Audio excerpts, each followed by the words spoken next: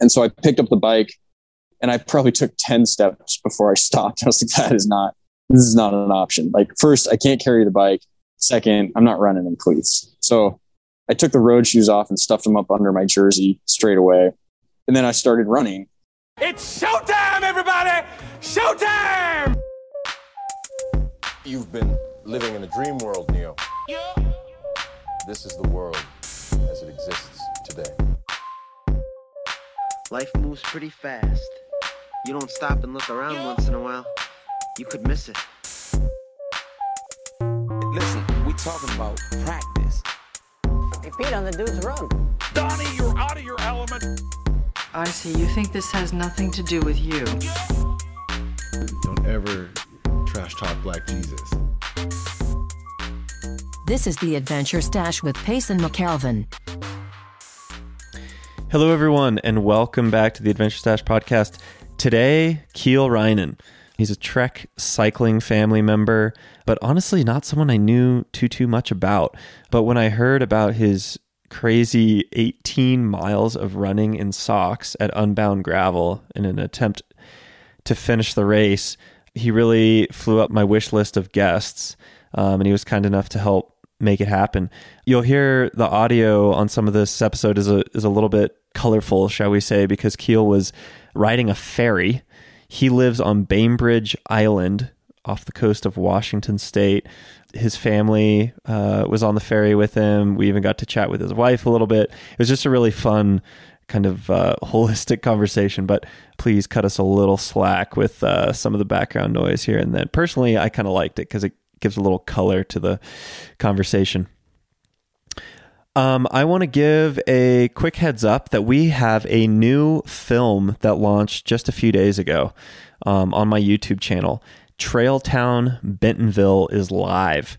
This is a short film documenting my ride of all of Bentonville's trails in one day, but it's a lot more than that. I went out there to basically pull back the curtain and tell the story of who the people are that make the mountain bike capital of the world what it is. It's about an 18-minute film. You can find it on my YouTube channel, just Payson McKelvin. And you'll see at the end, stick around after the credits, because if you're interested in getting yourself out to Bentonville, there's a big prize giveaway. Basically, a bunch of the supporters of the film, my sponsors, Osprey Packs, Hammerhead, Bike Computers, Orange Seal, Smith Optics, and even the Hub Bike Lounge in Bentonville all threw in pretty crazy prizes. Basically, we are inviting you to go out and also ride all of Bentonville's trails. You don't have to do them all in one day like I did. You can take your time. You have until December 31st of this year. You can ride all the trails in one day if you want to, or you can take them bit by bit, piece by piece. The list of trails that you need to check off the list are on my website, paysonmckelvin.com/Bentonville Trail Challenge. And basically, what we want you to do is join the Strava Club, Bentonville Trail Challenge, so you're proving your work, and then share your story on Instagram with the hashtag Bentonville Trail Challenge. And at the end of the year, everyone that completes all of the trails is entered to win a $1,500 gift certificate to Osprey Packs, a Hammerhead Karoo 2 bike computer head unit, which is the head unit that I use, a Smith Trace helmet, their new Shift Mag glasses, 3 years supply of Orange Seal, so a ton of Orange Seal tire sealant, and a gift certificate, $100 gift certificate to the Hub Bike Lounge where I finished my big ride. We'll pick 2 winners, and it doesn't matter how fast you complete all the trails. We're just looking for the most compelling stories that are shared on social media. So go check it out. Watch the full film on my YouTube channel at Payson McKelvin, or go to paysonmckelvin.com/Bentonville Trail Challenge to get all of the details. Thank y'all for listening. I'm in the car with 2 children. So one of them will be at least nursing. So that should buy us some quiet time. You know, authenticity is overused these days, but I like to try to pretend that we do that pretty well. But this is super next level authenticity, Kiel. Yeah, life with 2 kids is nothing but authentic. No, this is great. Yeah, whatever car you have is has very good sound dampening. Yeah, that'd be a 1998 Subaru Forester. Shout out. So this is actually a really good jumping off point. Can you please explain why you're on a ferry right now? Because I'm pretty sure that this is almost a daily occurrence for you, but most people won't be familiar with that. Not, I don't actually love leaving the island all that much. So I try to avoid getting on the ferry when I have to. But it is very common to be on boats here. If we're not taking the ferry boat, we're taking our boat out. And I'm headed over to Seattle to volunteer at a little clinic at our practice race over at Seward Park. They do a little pre-clinic for people who are getting into racing. And so the same fellow has been running that race since I first did it back in probably 2002. And that was my very first race. So it's pretty fun to go back and catch up with those guys in the local scene over in Seattle. Yeah. So you live on an island in the Pacific in the Pacific Northwest. Can you give us a little more background on that? Yeah, I live here, I guess, mainly because I was born and raised here. And I was lucky enough to experience childhood sort of unadulterated. And I lived down the street from the house I grew up in. I live next door to my parents, and I'm trying to provide that sort of same quality of childhood for my kids. And, you know, everywhere it changes. The island's changed since I was young, but in a lot of ways it's the same, and it's still a pretty idyllic place. And, you know, with the growth of Seattle, you know, we've certainly felt that here on the island since our ferry boat goes straight to downtown Seattle.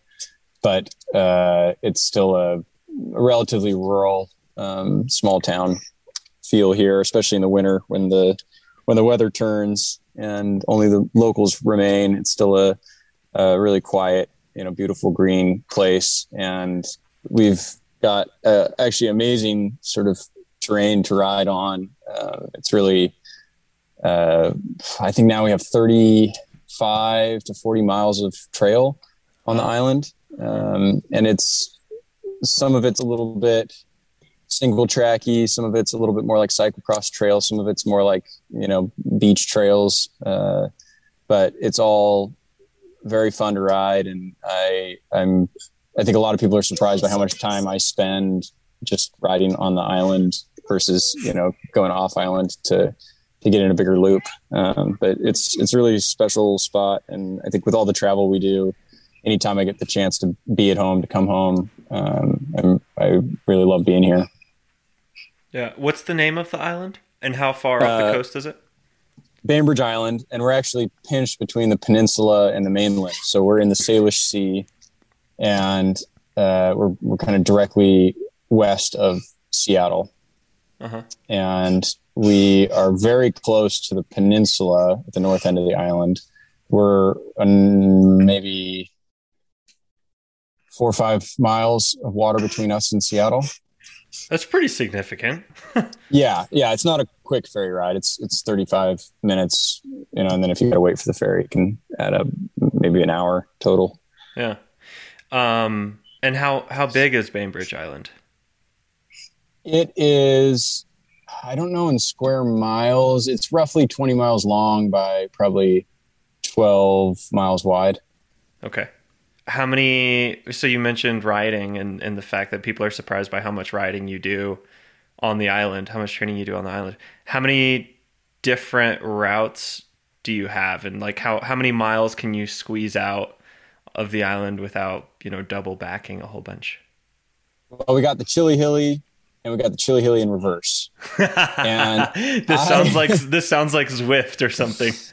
Yeah. So the Chili Hilly is this big ride that thousands of people will come over from Seattle on the ferry boat on that morning in February, on a cold, rainy morning, generally at the end of February, and do this organized ride that's put on by our local cycling groups, and it's called the Chili Hilly. At the end, they have chili and pies generally, and it's sort of a generic perimeter loop of the island, I would say. So it's not the exact perimeter of the island, but it's pretty close without like double backing and getting on some weird side roads. And it's a great loop. It is the standard loop. I probably do it 10 times per week. And another shocking statistic is 90% of the time, if not more, I do it counterclockwise. Okay. So I almost never do the Chili Hilly loop in reverse. You prefer turning left? I prefer turning left. Yeah. Are you right-handed? It's something that feels very wrong. I am right-handed. Yeah. And believe it or not, there is one other professional cyclist from the island, Heidi Franz. She rides for Rally. And we've had this debate a number of times, but neither one of us likes to do the Chili Hilly in reverse. It just doesn't feel right. Well, I mean, in the mountain bike world, I know you ride a lot off-road, so you probably know this too, but generally it seems like right-handed people like turning left, and left-handed people are better at turning right, or so I've heard. Yeah, I haven't noticed that exactly. Like for me, it's I have to have my left foot in front. Yeah. So that makes me want to turn right, because I don't want to, I want to be able to kick up my right foot on the inside of the turn. And I definitely think if you have a predominant foot, there's a correlation there. Yeah. Okay. So in all seriousness though, how does someone, it sounds like two people, get into and stay committed to cycling at a level where they do it professionally, very successfully professionally? I know Heidi a little bit just via online. How were you exposed to bike racing? And how did it take you all the way to Europe? Yeah, it's been quite an adventure. In some ways, now that I'm older and I hope wiser, I look back at it all and think how improbable the whole thing really was. The younger version of me was so bound and determined it seemed inevitable. But now with the experiences I've had, I recognize the fact that it was incredibly unlikely to work out the way it did. Yeah. But I caught the cycling bug, later than most of my peers in the peloton, but maybe normal for American racers, around the time I was 15 going on 16. And there's actually two bike shops here on the island. I went to high school with one of the owner's daughters. And then the second shop, so that's BI Cycle, and then the other shop, Classic Cycle. And back in the day, BI Cycle was a bit more of the commuter shop, and Classic Cycle was a bit more the racer shop. And so I ended up at Classic Cycle because my dad had this old Carlton road bike that he had restored years and years and years ago. And he was never really a racer, but he did the odd like group ride back when he lived in Santa Cruz. And so he knew, what road racing was, but it's certainly not, like I'm no Pete Stetina or Alex House. Like it's not in my DNA. It's not in my family. And I, and racing alongside those guys, like Taylor Finney too, it was really amazing to watch how different it was for them. Like they knew so much more than me at such a younger age. And in some ways I really appreciate that I had to figure out a lot of stuff myself. And in other ways I feel like, boy, it really slows you down when you don't have sort of someone to help you through all of that stuff, whether it's reaching out to teams or finding sponsors or knowing what the right equipment to ride is or which races matter. There's just a lot of stuff, and I think it's true for a lot of American cyclists. There's no straightforward path, right? Everyone in American cycling has a really different story. We all took very different roads to get here. and that's cool too, because we all got to invent the wheel, but it just certainly takes a lot more energy. But anyway, at the time, there was a mechanic working at Classic Cycle who now actually owns the shop, Paul Johnson, and he knew that I would ride my bike with my best buddy to crew practice at 5 a.m, and we'd ride home and we'd ride our bikes to school. And so he just saw us riding all the time because it's a small island. And so one time when I was in the shop, getting a tube or something, he said, "Why don't you and your buddy Francis come over to Seattle and do the Seward Park crit with us?" And Paul was a mechanic for the national team back in the day, so he knew he knew European racing. And so he took us over there, and I think I got dropped, threw up. The cool thing about the local scene over there, though, then this is the race where I'm going over to teach the clinic right now. They knew if you were a young kid just trying, like, they would let you back into the race after you got lapped. And, you were told the protocol, like, stay out of the way and, don't get in the sprint or crash anybody. But there was a lot of respect for people who wanted to try and figure it out. It didn't have that sort of exclusivity, I think, that's really synonymous with road cycling a lot of the time. And so it made it easier to get in at an entry level and feel like you belonged. And it's also one of the reasons I think that I've clung so tightly to and become so attached to gravel riding and the off-road scene is it feels a lot like how I remember the grassroots, road scene feeling when I started here. Yep. Which was atypical, right? That was not the normal version. So I appreciated the chance that I had to enter that world.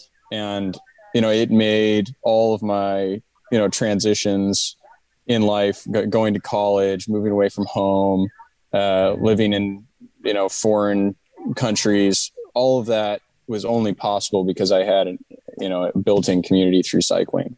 So even for those who, don't have aspirations of becoming a European pro, I think that athletics are a really healthy outlet for, people growing up trying to figure stuff out. Yep. Now, correct me if I'm wrong, because I'm not in the world tour scene, obviously, but as a you're implying that I am.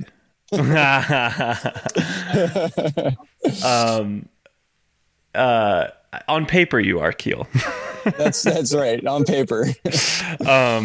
No, but from an outsider's perspective, it seems like, and you sort of touched on this a minute ago, it seems like oftentimes American World Tour pros have a little bit different mindset in regards to doing this as a job as compared to sort of the traditional European way. And I'm thinking of guys like Alex Howes, like you mentioned, Lachlan, obviously, Taylor Finney.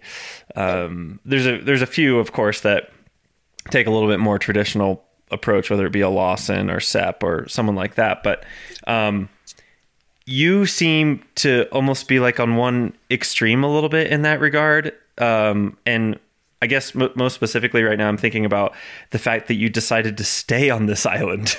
You described for us, how limited the training is. And I know when you're on a world tour team, you're always going off to training camps and riding places and doing races all over the world. But can you explain why you made the decision to not, follow tradition and, say move to Boulder or move to Girona or something like that?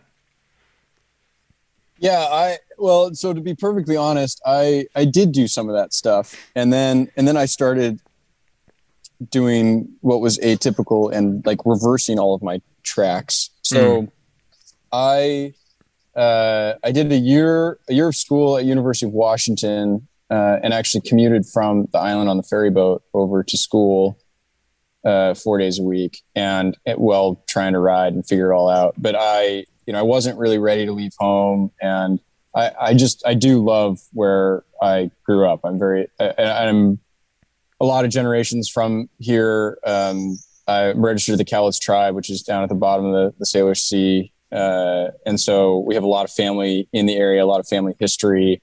And I really struggled to sort of leave that behind.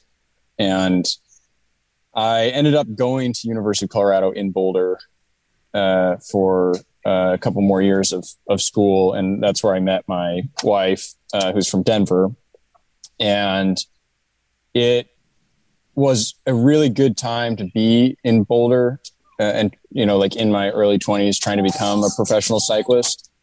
And don't mind those startup noises. That's just my very fancy ignition system.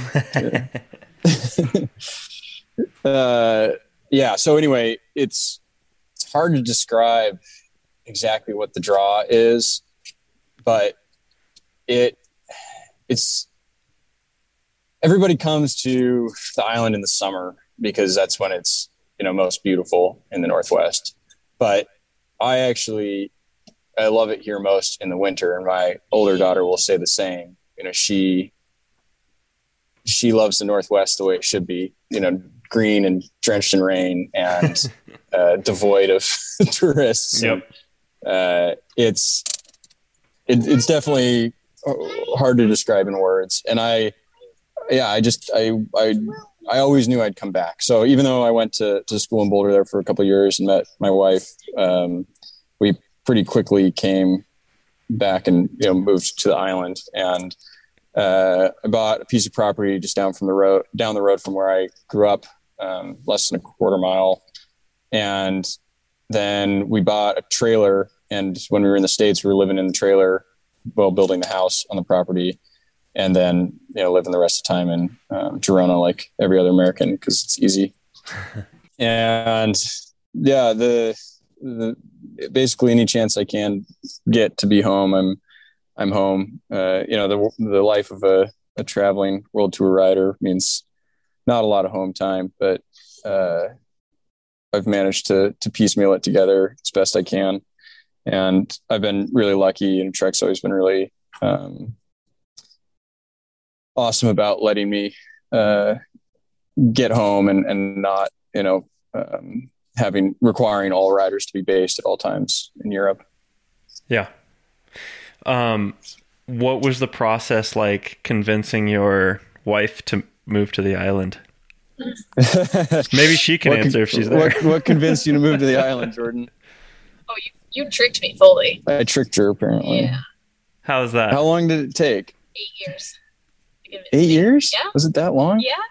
Wow. Jeez. I know you said you were saying like you convinced me pretty quickly, but no.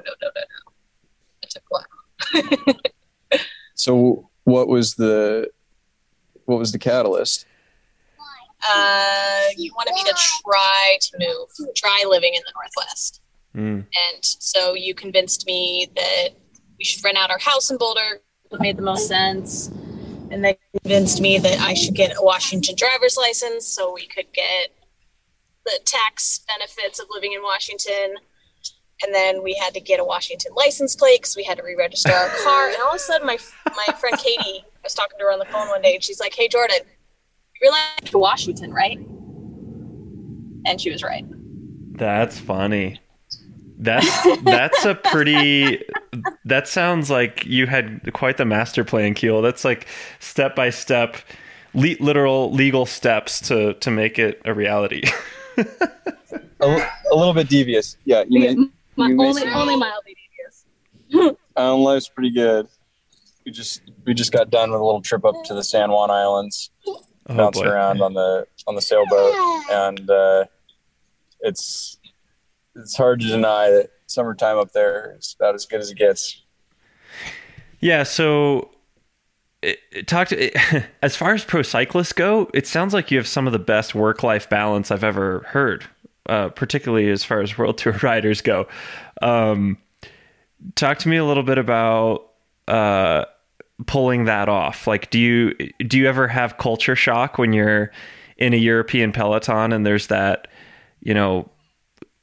parallel universe that isn't really made up of the same reality that the rest of the real world is, and then you are on a sailboat with your family, a week later? Absolutely. Totally.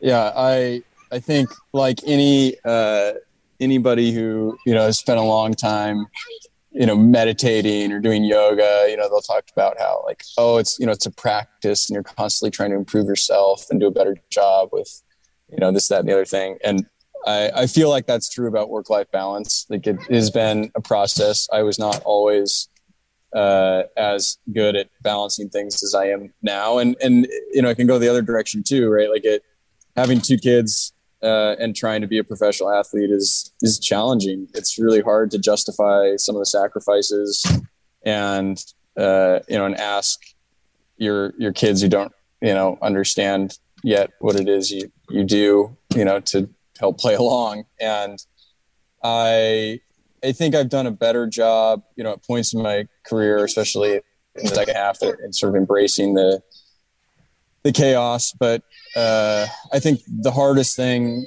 for me now is the unknown, and COVID really sort of exacerbated a lot of the unknowns. Like it's normal that we don't have exactly what our schedule will be or know exactly how we'll feel, at a particular race. And you try to control as many variables as you can, but it's not always within your, ability to decide exactly how it will all work out. And that sort of the moving goalpost that was the COVID experience was really difficult mentally for me. And I wanted to be more adaptable. I wanted to be better at making it all, going with the flow and making it all work. But I found it really hard. And I think some of that is, compounded by the fact that having a family, complicates all of that. But I also thought that being a dad would make me better and more adaptable in those types of situations.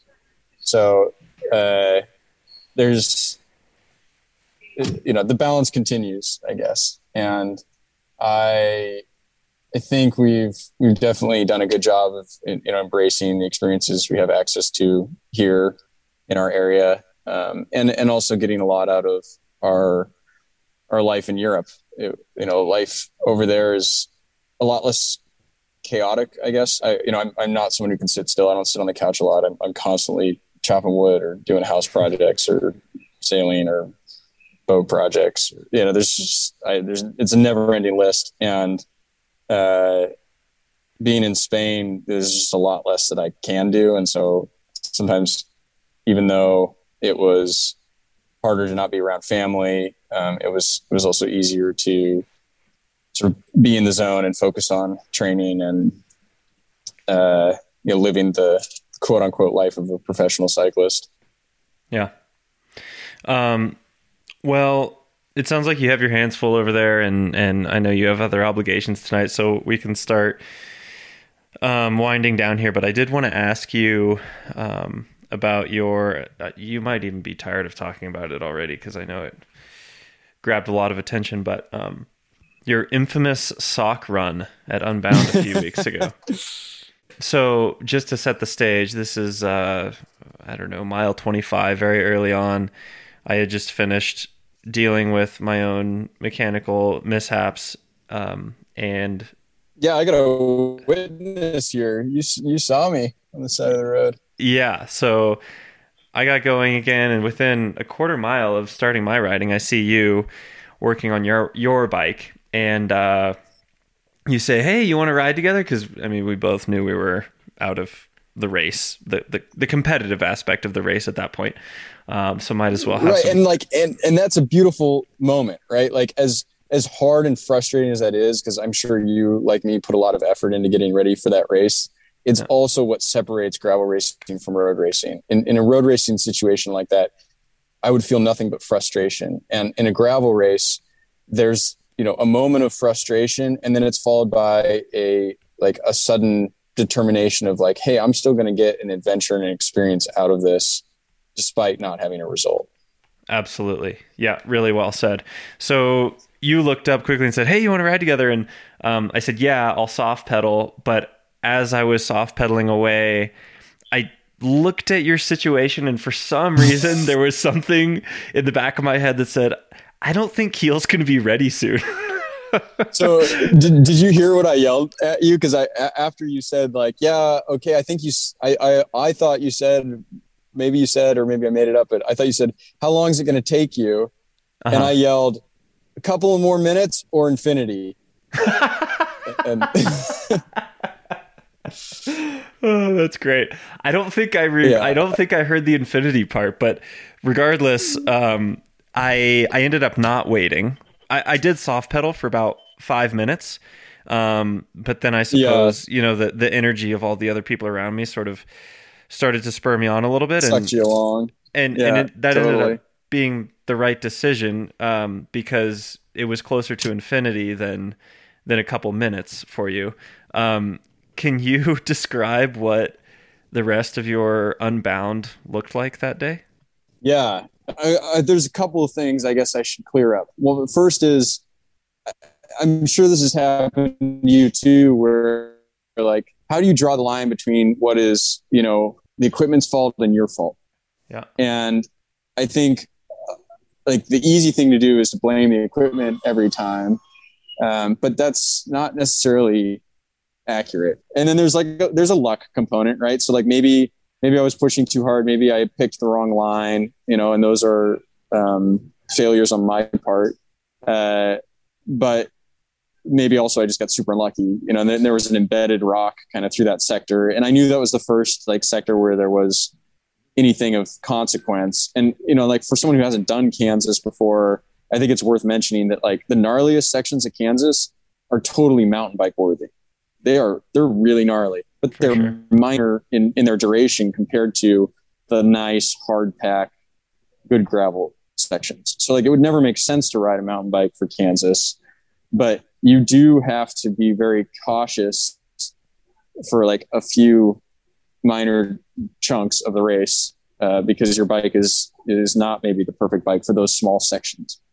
And, I think as a group, we went through there probably too quick. And then in the jostle, I just, I picked a bummer of a line and I hit that embedded rock kind of on the side of the rim, and that cracked it straight away. I lost air.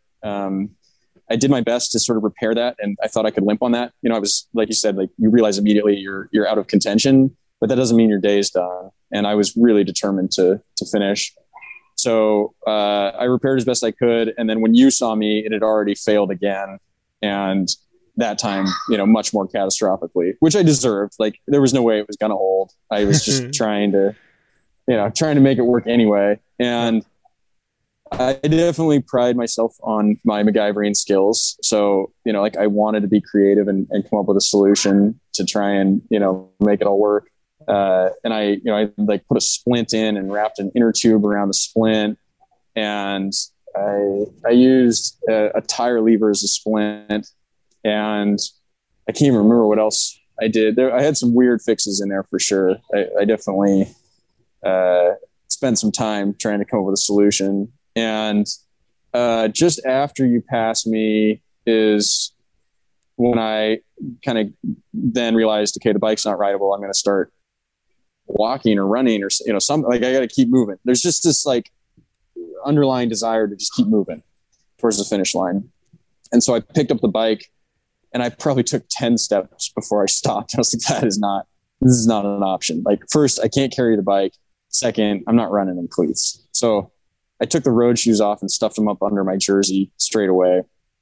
And then I worked on the wheel long enough to get it to roll through the frame so that I could at least just push the bike. And then I started running, and I made it maybe 15 minutes or so before it occurred to me that I could actually take the insoles out of my shoes and put them in my socks. Oh, wow. So That's smart. Foot insole sock. Wow. That's brilliant. Yeah. So I think that's one thing that a lot of people, when they read it and they were like, no way, you can't run barefoot. Well, okay. I mean, I didn't have shoes on, but I wasn't entirely barefoot either. Yeah. And so I think the insoles made a big difference. Like those sharp rocks, they hurt my tendons, but they weren't like piercing my skin.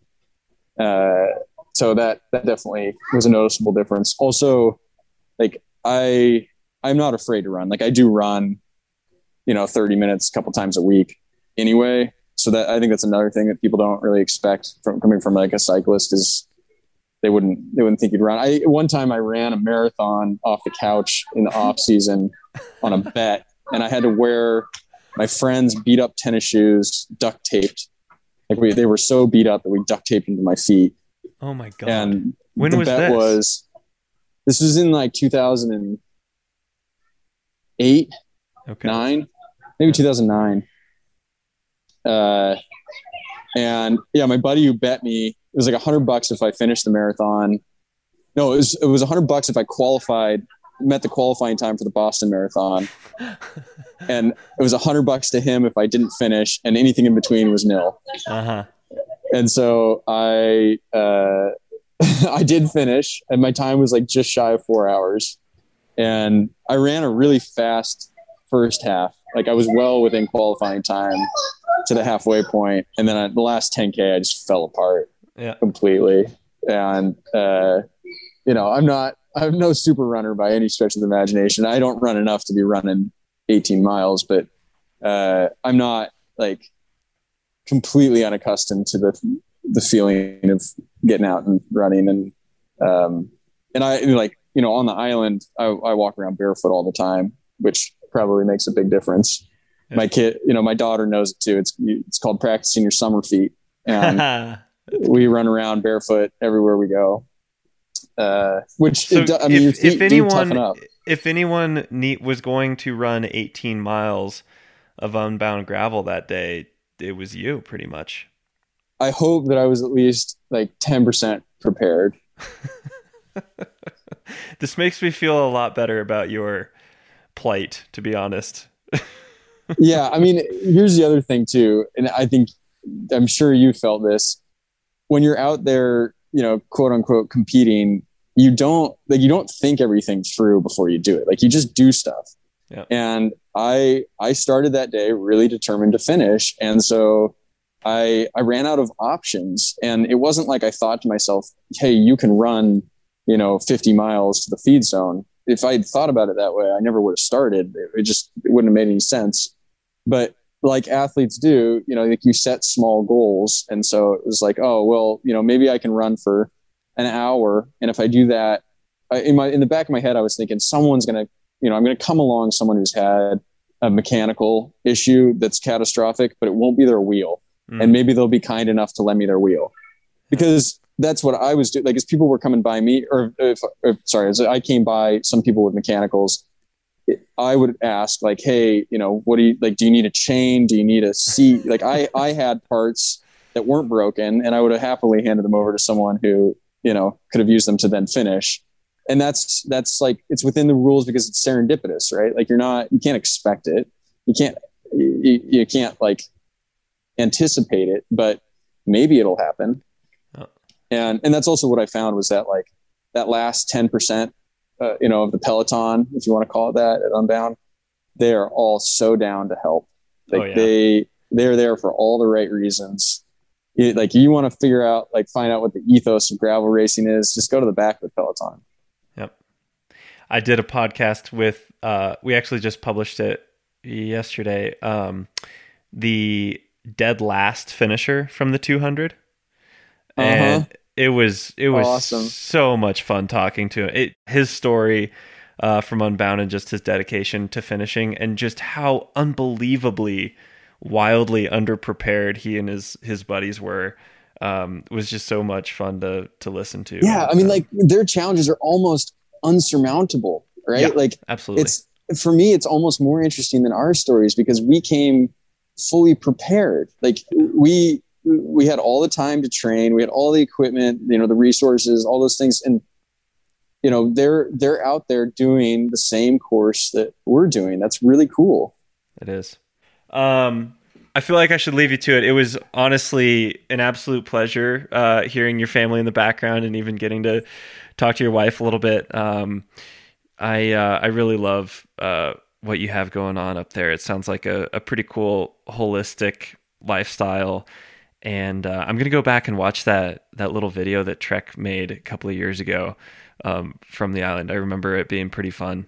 And I want to refresh. Yeah, it's very it's very accurate, actually. It's a good representation of here. And teamwork for the dream work. It, as every athlete knows, it takes a village, and we don't get to do what we do if we don't have the support around us. And my family has been incredibly supportive of my career from the onset, and it's been a privilege to get to share it with them. And as you get older in your career, you do a lot more reflecting, and it's been really cool to reflect on all the experiences we've had. Yeah. For those that might want a visual about some of what we've talked about, can you remind me the name of that video that's on YouTube? So there were 2 videos I did based on the area where I live. And one was sort of more around the release of the checkpoint bicycle. And then there was another one we did with SRAM that was more about sort of exploring the peninsula, also on the checkpoint, but it was a while after it had been released. And the both videos were super fun. The first one I did with a crew based out of Vancouver, BC. And I really enjoyed like getting to show them around the island and show them my lifestyle. And there's just a lot of sort of ad-libbing and creativity that went into both videos. And then the other video I did with a crew out of Portland, some of whom were friends previously. So I really enjoyed the process of doing both those videos, and in particular showing off where I live. Yep. Good stuff.